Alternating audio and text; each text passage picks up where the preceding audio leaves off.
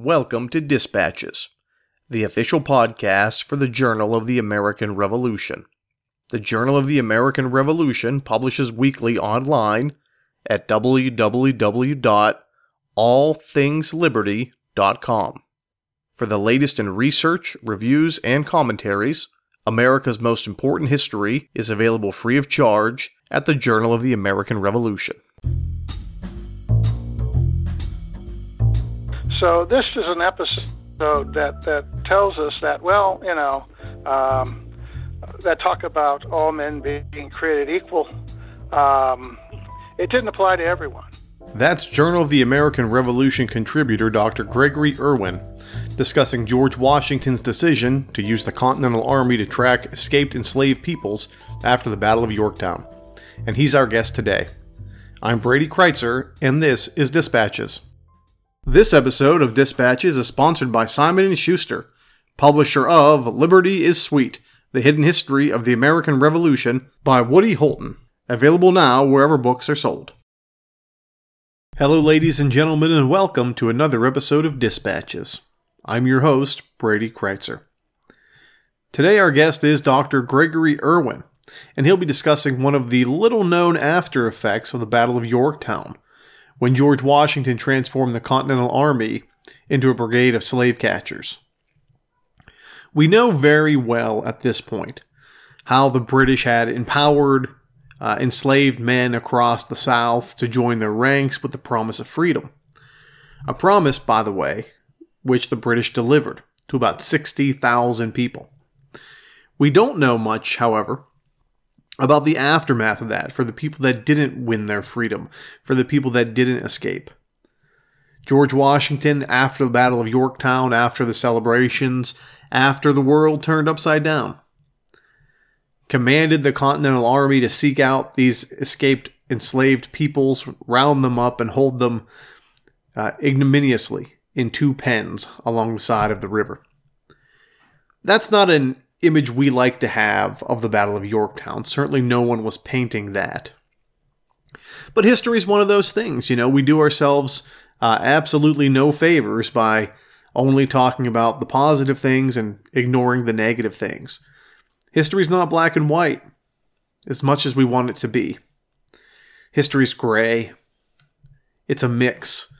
And as historians, we dive into that gray area when most people rather wouldn't. So sit back, relax, and consider our interview with Greg Irwin. Gregory Irwin, thank you for joining us. Thank you for having me, Brady. Tell us about your background.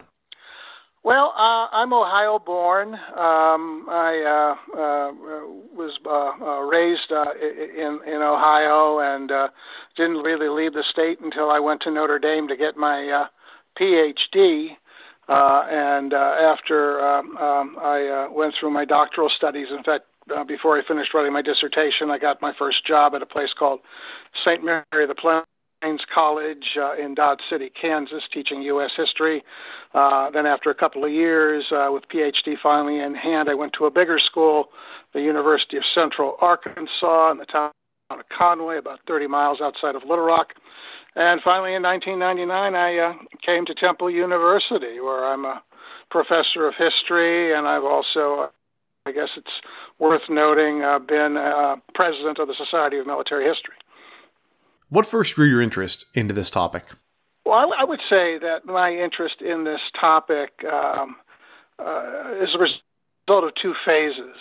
When I was quite young in the 1960s, I saw a documentary on CBS narrated by Bill Cosby called Black History, Lost, Strayed, and Stolen. And that stuck with me, the amount of history that gets omitted from the grand narrative dealing with African Americans. And I've always been sensitive when I've run across pertinent information about African Americans in my research, not to ignore it.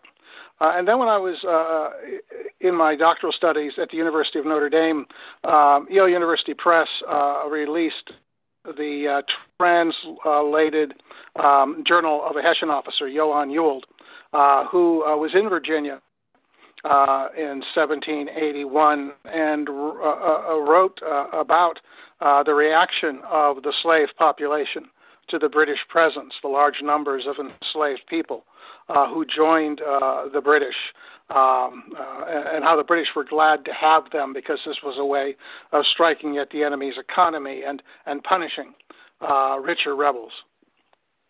And that part of the story fascinated me because when most histories of the Revolution turned to Virginia in 1781, they're in a big hurry to get to Yorktown to celebrate George Washington's triumph there.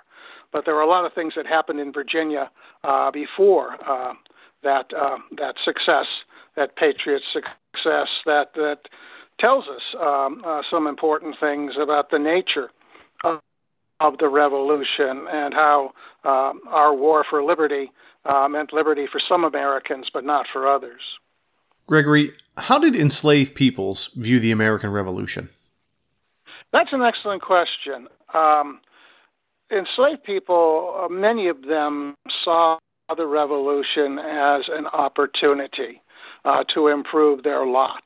And how they went about that depended on where they were living and the flow of events. There were many African Americans who were enslaved who would end up. I'm sorry, I'm tripping again. But there were many African Americans, free as well as slave, who saw to their advantage to support the Revolution. A good number of African Americans, up to 5,000, it's estimated, maybe even more, would serve in the Continental Army. A lot of them were in New England regiments, but as the war dragged on and recruiting lagged even further south, where the idea of handing weapons to people of color would seem reckless, because how could you trust them to use those weapons on your side? African Americans were recruited into Continental service. Often masters would send them as substitutes, offering to free them if they served to an honorable discharge. So that was part of the black population and its reaction. But a large number of blacks, maybe more than those who supported the Revolution, saw the British as the liberators. There was a belief even before the war that if hostilities commenced, the British would free slaves to punish rebellious whites. And so a good number of blacks fled to the British. Slavery existed everywhere in the North as well. So this was happening in New York and New Jersey, etc. But when the British brought the war to the South, to Georgia, but especially South Carolina and then Virginia, they were astounded by the number of blacks who turned out to join them and to seek their protection. So, as I say, many African Americans, like a lot of white Americans, saw this conflict as a way to improve their lot. Gregory, in your article, one source claims that a British victory would have been the end of slavery in America. Was that source right? Well, it's hard to make predictions, but the war was weakening slavery in many parts of the country. As I mentioned, large numbers of enslaved people fled to the British in South Carolina and Virginia. The British were willing to protect especially the slaves who belonged to their enemies. By the time Lord Cornwallis got to Virginia, however, he wasn't discriminating. He would protect both rebel slaves and loyalist slaves. The governor of Virginia, toward the end of Cornwallis's campaign, Thomas Nelson, wrote him a letter saying, was there any circumstances under which my constituents can recover their slave property? And Cornwallis wrote a very polite note in return and said, well, sure, if a planter is not in arms or in league against the king, if he promises to respect British rule, he can come into camp and he can collect his slaves. And this is an exact quote from Cornwallis, provided they are willing to go with him. So if Cornwallis had prevailed, I imagine there would have been an awful lot of Virginia blacks who would have said, no, we don't want to go back to our masters. And that would have confronted the British with a problem. Okay, what are we going to do with these people? We don't want to alienate them because we can count on them. They're a loyal part of the population. But on the other hand, the complications that this would have created, how you would have reconciled defeated white Americans with this new order, even if it just prevailed in a few states rather than many. Also, how it would have gone over with the British government, which was deriving healthy incomes from islands in the West Indies, where slavery was an integral part of the economy. So if the British had won, especially in view of what happened between 1779 and 1781, it would have been complicated. How did British attitudes toward enslaved peoples evolve throughout the war?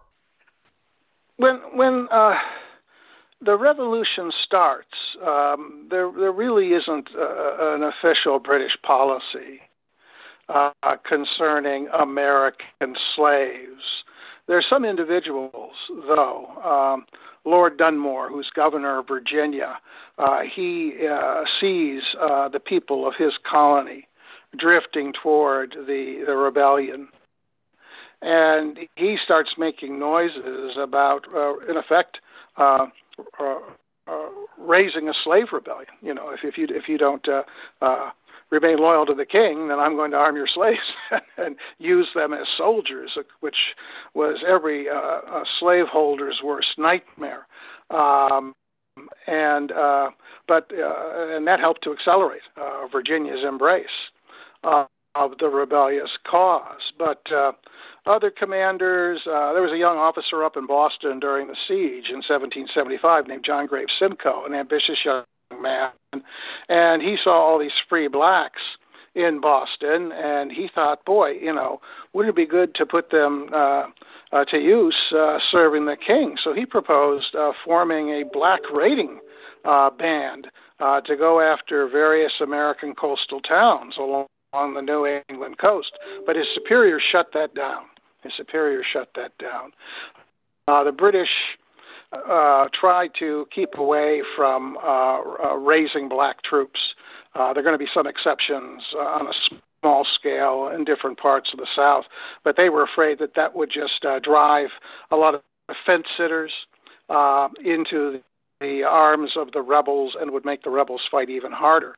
But once they get in the South, slaves are liberating themselves. The slaves aren't giving the British a chance to make decisions concerning their destiny for them. They're taking their destiny in their own hands, the British realize, well, there are a lot of rebel masters or enslavers who have deserted their property, who have fled. We want to get the local economy going again, so we can put these runaways to work on abandoned plantations. They can earn a wage, they can support themselves. The army won't have to worry about feeding them, but at the same time, it's a way of creating a new social order. And some British officers, a lot of these fugitive slaves went to work for the British Army. They became what the British called pioneers, what we would today call combat engineers, people that they used to clear away obstructions and build fortifications. They used them as stevedores. They were employed by almost what the British called public department in their army, the artillery or ordnance, commissary department, which gathered food, the quartermaster's department, which moved supplies. And some of the officers who dealt with these people grew attached to them. There are letters as the war's coming down to an end from these officers saying, look, these people fled to us seeking our protection. They rendered good service, and we are obligated to when we leave, to take them with us, not to leave them to the mercy of their masters. The last British commander-in-chief in North America, Sir Guy Carleton, he replaced Sir Henry Clinton after Yorktown. The treaty ending the revolution, the Treaty of Paris of 1783, contained a clause obligating the British to return runaway slaves. This was signed by British and American diplomats. Carleton began compiling a list of slaves in New York, where they came from, who their owners were, et cetera, more than 3,000 names, so he'd have a record of who he was going to turn over to George Washington, and Washington kept pressuring him, saying, when are you going to live up to the treaty? When are you going to live up to the treaty? And at the very end, Carleton said, I just can't do this. He was not going to return these people to bondage, and he will transport them to Nova Scotia. He will defy his own government. He will defy that treaty, because turning those slaves over to their former owners, he just considered inhumane. Greg, how did Americans view the war in relation to its enslaved population? Well, the people who will help bring about the revolution, they worried, of course, as things escalated before shots were even fired, how the British government would react. After the Boston Tea Party, the British government closed down representative government in Massachusetts, sent reinforcements to Boston, established martial law, and there was a fear that the British might go even further. Since 1772, when the Chief Justice in England, Lord Mansfield, decided a case saying that slavery could no longer be legal in England. You could not keep slaves in England. In the Empire, that was a different matter, but not in England. A number of slave owners in America, because they were suspicious of anything the British government was doing, thought, they are telegraphing their intention. They mean to take slavery away from us. And that was on the minds of a lot of Americans, among other grievances and anxieties, as we drifted into open rebellion. I won't say that was as important to everybody as it was to others, but it was part of the mix of as I say, conspiracy theories and suspicions. They were afraid that the British wanted to force Catholicism on the 13 colonies because of the Quebec Act. There were all kinds of rumors going around, and that was part of it. John Adams mentions it in his diary. There's when James Madison is out of Virginia, some of his correspondents, some of the folks at home are nervous about that. And when Lord Dunmore, the Royal Governor of Virginia, actually moves to turn slaves into soldiers to fight against their masters, then a lot of revolutionaries say, this is what the British were planning all along. All the more reason for us to be free from such people, because in order to live with slavery, slave owners or enslavers had to convince themselves that slaves were not only inferior, but they were dangerous. That because of their African lineage, that there was something inherently savage in them. And if you didn't keep them under control, if you didn't keep them slaves, they would rise up and they would try to wipe out the white population, and you would have this horrible race war, and either the whites would be wiped out or the blacks would be wiped out. Thomas Jefferson, who wrestled with the dilemma of slavery, it pained him in many ways. In the end, he's going to decide, no, we can't end slavery because, as he put it, we have the wolf by the ear. It's such a vivid image. If you pick up a wolf by the ear, you can't afford to let it go, because when you do, Wolfie will tear out your throat.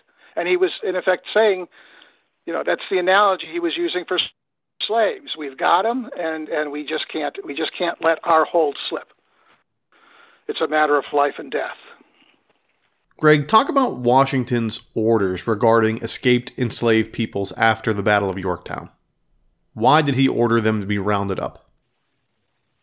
Well, when after this siege ends, there are an awful lot of African Americans, an awful lot of escaped slaves in and around Yorktown. Cornwallis turned a lot of them out of his lines to make sure his troops' rations didn't run out. But there were still a couple thousand within Yorktown too. But they're in the no man's land. They're in the bulrushes along the York River. They're wandering around. They're on the other side of the river at Gloucester and the area around that. Washington comes under pressure from Virginia state authorities to round up these people. I mean, they represented a sizable investment by Virginia whites. They were a major manifestation of their wealth. I mean, a planter calculated his wealth by the amount of land he owned and the number of hands he had to work it. So enslavers wanted their slaves back. And Washington, he's working for a government that certainly doesn't want to offend the powerful and rich southern states by not attending to such an important interest. Washington himself is a slave owner. Washington himself is a Virginian. And if he didn't order the roundup of the slaves that had fled to the British, he would have been in all kinds of trouble. Congress would have been on his back. The Virginia state government would have been on his back, and it would be persona non grata. So he issues orders that any blacks, and he used the word mulattoes, people of mixed race, found in the area, his troops were to round them up and take them to a fortification, one fortification redoubt on the south side of the York River, the Yorktown side, and another on the north side, the Gloucester side, which was also a British outpost before the surrender, and keep them there until they could be reclaimed by the people who had could prove ownership, at least under the to the satisfaction of Virginia law. He issues that order a few days after the British surrender. He had already issued orders during the siege that if any blacks came out of the British lines, they were to be rounded up and kept in isolation, because when the British came into Virginia, they helped to spread the smallpox epidemic that had been raging throughout North America from the start of the Revolution. They're going through rural areas that hadn't been exposed to certain germs, and so it's one of the great ironies that many of these African Americans would sicken and die as a result of contact with the soldiers that they hailed as liberators. It wasn't deliberate. It was just, that happened when armies moved around during the war, including the Continental Army. It was, often spread this disease. That's one reason why Washington was so insistent about inoculating his troops, to preserve their lives, but also to keep them from contaminating the populace as well. How effective and maybe enthusiastic were these soldiers during this pretty tragic event? Do we know? Yeah, most Continental soldiers didn't, at least enlisted men, didn't leave diaries, didn't leave journals, didn't write memoirs. But one, Joseph Plum Martin, who wrote the most complete first-person account of any of the enlisted men who served under Washington, he talked about this. And he didn't refer to Washington's order. Of course, he's writing decades after the fact. But he talked about slave owners coming to the troops and offering them rewards to help with the apprehension of their slaves. And, Martin's pretty callous about it. Okay, we took their money. They didn't seem to be all that impressed with the slave owners, but Continental soldiers weren't well paid, and often when they were paid, their money wasn't worth much because it was paper money. So, at least for Martin's account, they were willing to augment their income by doing this. How does this article help us to understand the Revolutionary Era better? Well, I think the article it helps to complicate our picture of what was going on back then. The revolution is our founding myth, and we tend to sanitize it because Americans take a great deal of pride in their country, and they like to think that it began under pristine circumstances, conceived by this idealistic rhetoric that was written by the founders, Jefferson and others. And we're dealing with human beings, and human beings in the 18th century, just like today, they had their faults. They might say things that sounded good, and they may have believed some of what they were saying, but, just like politicians today, the politicians of the 18th century, their public pronouncements were aimed at rallying public support and impressing foreign powers that might be of use to the United States. So this is an episode that tells us that, that talk about all men being created equal, it didn't apply to everyone. The people who said that, were willing to exclude 1 out of every 5 Americans. That was the black population in what became the United States in 1775, 1780, 83. 1/5 of the population was black, and they're consigned to non-personhood. On the other hand, like other Americans, African Americans wanted a lot of the same things. They wanted to be free. They wanted a better life for themselves and for their children, and they will take advantage of the opportunities that come their way to achieve that. One of the more touching stories that I uncovered was about a 22-year-old mixed blood man from Richmond named Harry, who ran away with his 2-year-old son and managed to travel several hundred miles from Richmond to Williamsburg to Portsmouth, and I don't know by what route to Yorktown. And he's in this throng of people.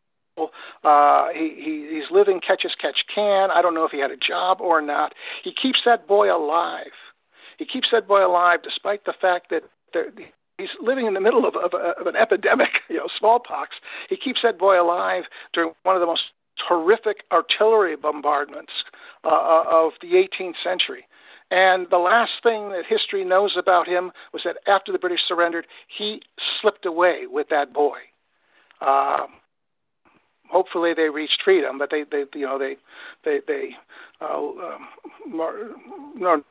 there's no longer a historical record about them, Harry and his son Jerry. But that story, I think, is something that any American should savor, because it points to an impulse that whatever the deficiencies of the revolution, the Americans of that day and those who came after insisted that this country live up to those ideals. And if the progress that we've made over the last two and a half centuries is due to people like that, who said there should be a reality to that rhetoric. Gregory Irwin, thank you for joining us. My pleasure. Thank you. The music played in this episode included works by Kevin MacLeod and the Sturbridge Colonial Militia. Any unauthorized reproduction or use of this podcast, without the express written permission of the Journal of the American Revolution, is strictly prohibited. For everyone here at Dispatches, I'm Brady Kreitzer saying so long.